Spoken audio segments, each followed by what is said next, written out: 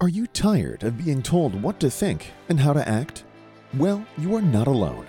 In case you haven't realized it, you have an internal GPS.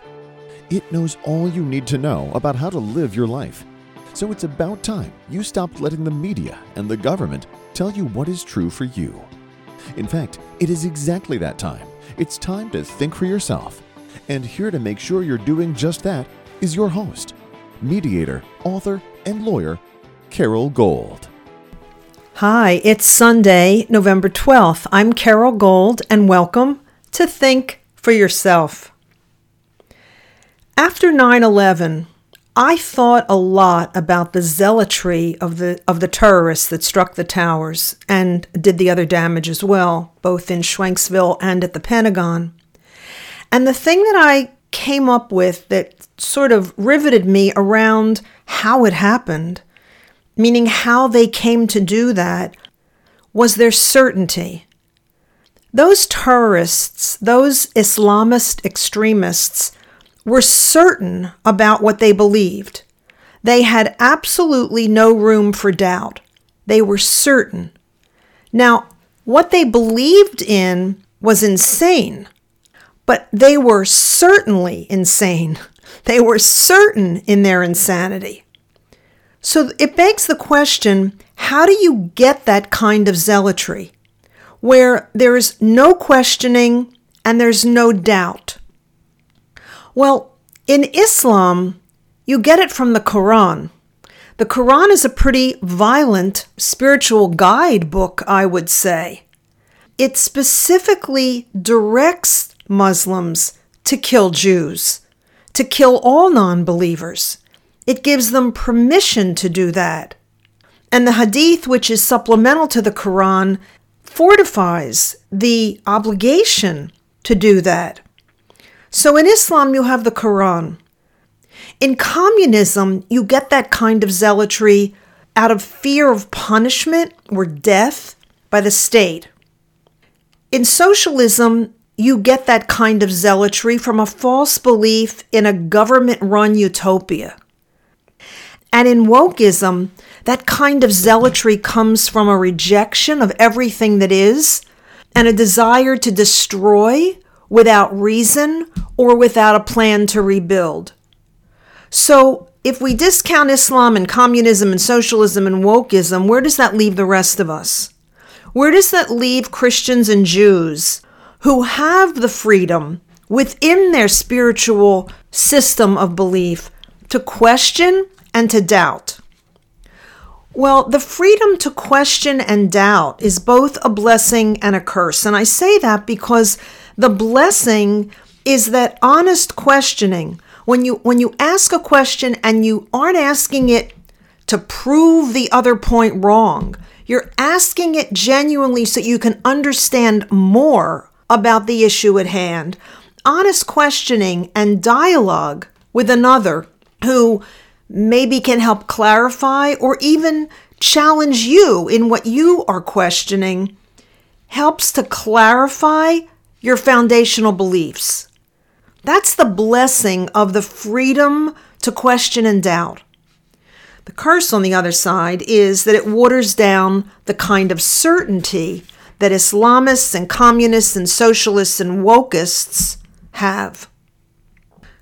You know, on a spectrum, there are degrees from good all the way to evil, just like there are from light all the way to dark. And if you're looking on the, let's say, the moderate or the low end of good, you have things like being pleasant or being kind. And if you go all the way to the far end of the spectrum of good, maybe you find altruism. On the spectrum of evil, you have everything from, on one low end, maybe being bad or unkind, all the way to the other end of the spectrum of evil, which is demonic. On that spectrum of good and evil, the Nazis, if you recall, and you know your history, tried to hide their crimes. They didn't want the world to know what they were doing.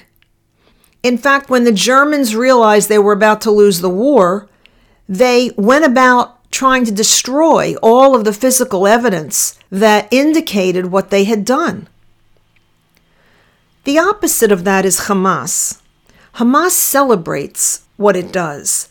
Hamas celebrates its atrocities. They film their atrocities. They post their atrocities. They take responsibility for their atrocities.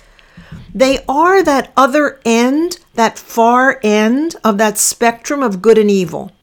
They are demonic.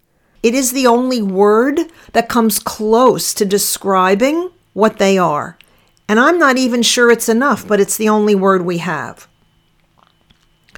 I hear, along that spectrum, that not everyone in Gaza is Hamas, that there are moderate Palestinians, that there are Palestinians who do not support Hamas and do not advocate or condone what Hamas has done.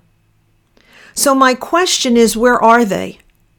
Where are the Palestinians? Where are the people in Gaza who have condemned Hamas?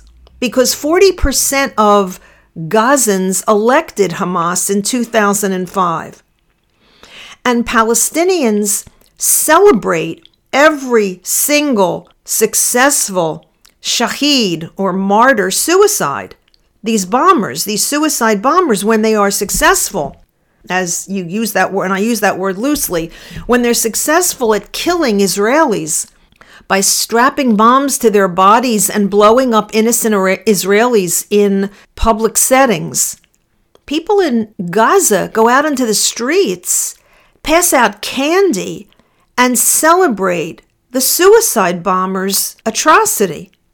So where are the moderate Palestinians? In fact, where are the Muslims globally who do not support Hamas? Because there are billions with a B of Muslims globally. So where are they? Where are their voices if they exist? I guess equally as important is the question, what kind of state, the two-state solution we hear so much about, which in and of itself is a farce, and I'll say why in a moment, but what kind of two-state solution do they want? What kind of state do the people in Gaza want?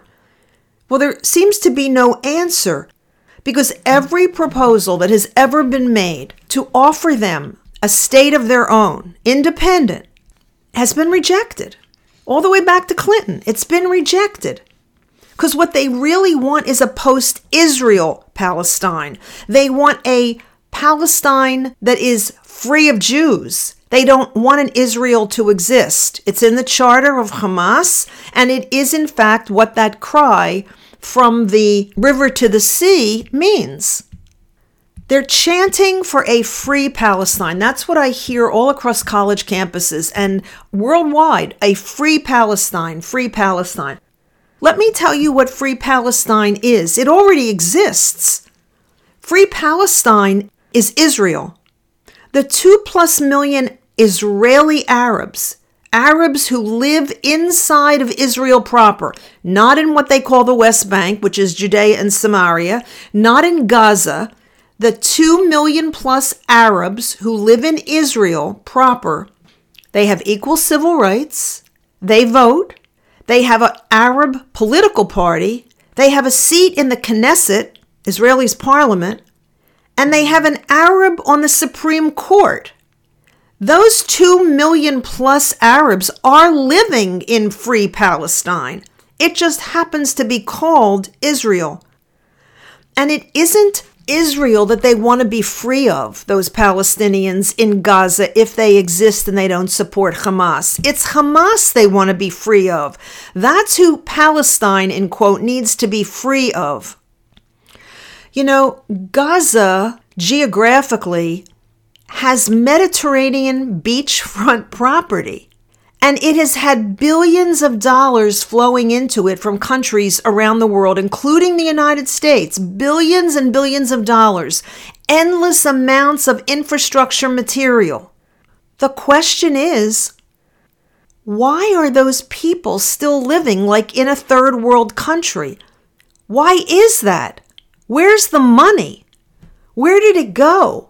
Where are the materials for the infrastructure? Where did they go? Well, we know where the money went.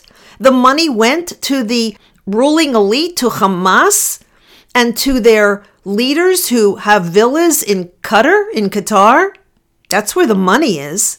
And the material, the infrastructure material, it was turned into underground tunnels and missiles. There's documentation on that. I don't make it up. It's not wishful thinking, believe me, by any means.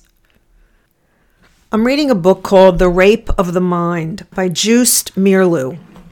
There's a quote, actually 2 quotes I want to read you. One is this: to the degree that the individual is made an object of constant mental manipulation, to the degree that cultural institutions may tend to weaken intellectual and spiritual strength, to the degree that knowledge of the mind is used to tame and condition people instead of educating them, to that degree does the culture itself produce men and women who are predisposed to accept an authoritarian way of life. The man who has no mind of his own can easily become a pawn of a would-be dictator. And the second quote is, Hitler tried to paralyze Europe with the threat of terror, his own boast of his own ruthlessness. This is the weapon of psychological shock.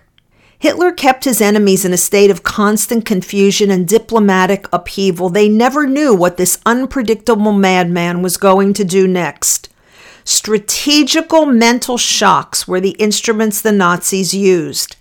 When that happens, the enemy feels compelled to deny the propagandistic lies or to explain things as they really are.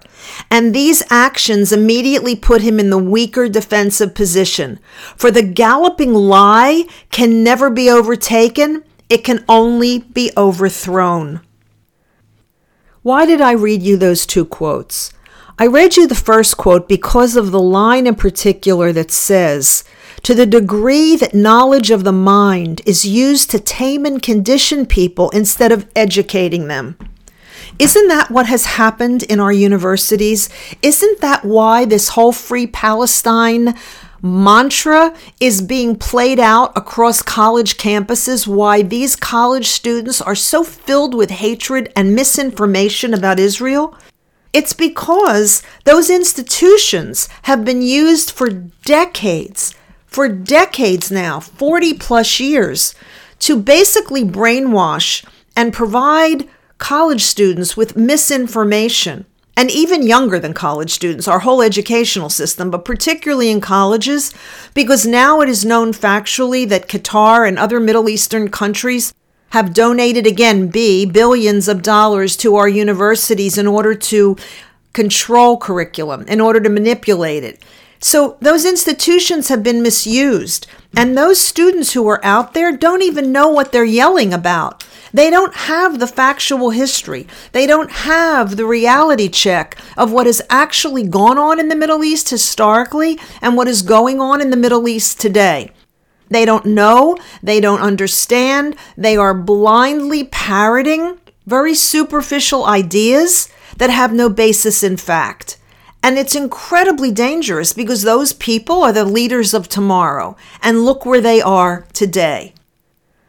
I read you the second quote about Hitler and the power of terror and instilling fear, because that's exactly what Hamas did. And that's exactly what radical Islam does. It uses fear and terror to make people afraid to deal with them, afraid to respond to them, afraid of what they might do next. You know, on that gradation scale that I mentioned earlier, that spectrum of good and evil, and I spoke about how Hamas and radical Islam uses fear to keep people from responding. Well, further back on that spectrum, not all the way at the end of evil, that one of the reasons the world was quiet during the Trump administration was because they didn't know what he would do next.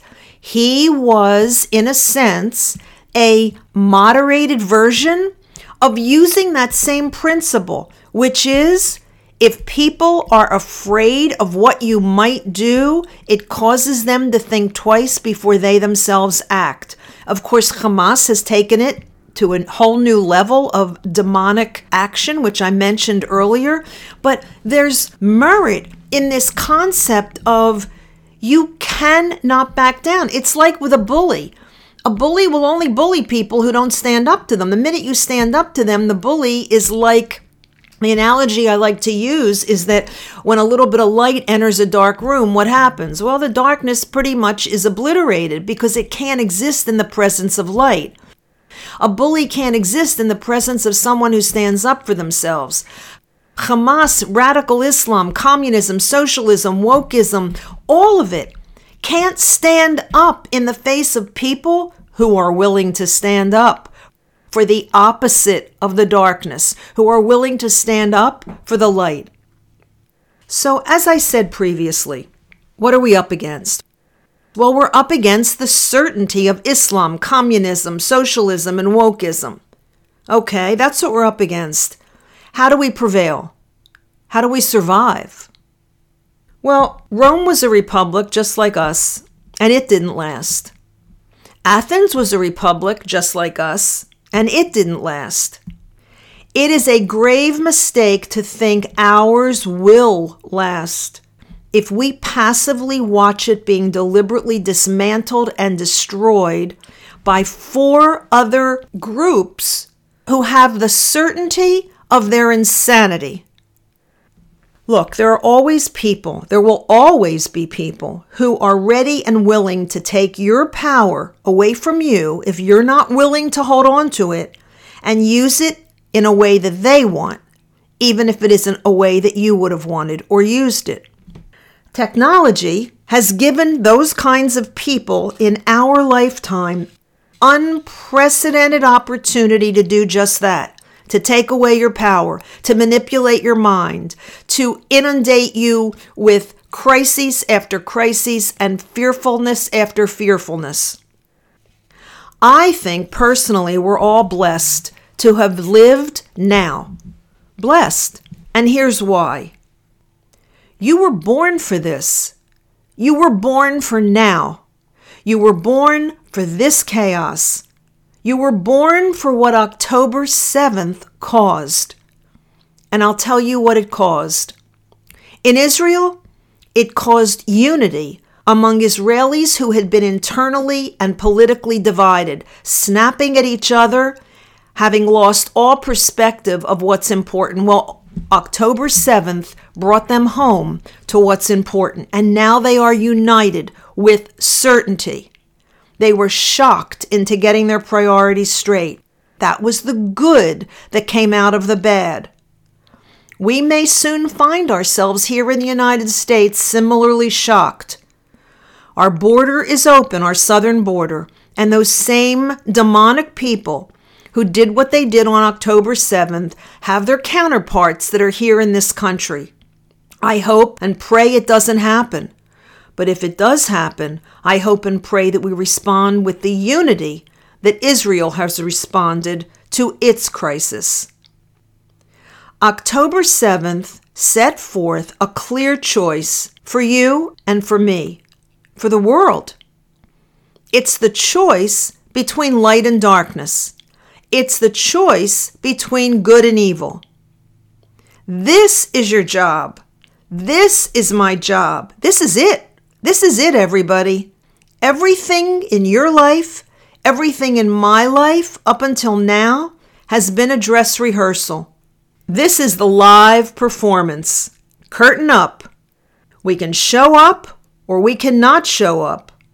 But in this situation, at this time, how you choose, how I choose, will determine not only what happens to the future of humanity, it'll also determine what happens to our eternal souls. You know, there is an expression, how you live is how you will die. And what it means is that if you live your life fearful, you will approach death the same way. And if you live life founded and grounded in principles and values that you believe in, and if when they are challenged, you stand for what you know to be true, that's similarly how you will face death. This is, without a doubt, the most important free will decision of your lifetime and my lifetime. Let's choose wisely. Thanks for listening. I'm Carol Gold. I'll be back here again next Sunday, and until I am, by all means, think for yourself. Carol thanks you for spending your valuable time with her. It is her mission to empower you to remember how smart and capable you are. Be sure to check out Carol's website, carolgold.com. That's Carol with an E, gold.com. Please leave a review and subscribe here so you'll be alerted to Carol's next podcast. Until then, above all else, remember, it's time to think for yourself.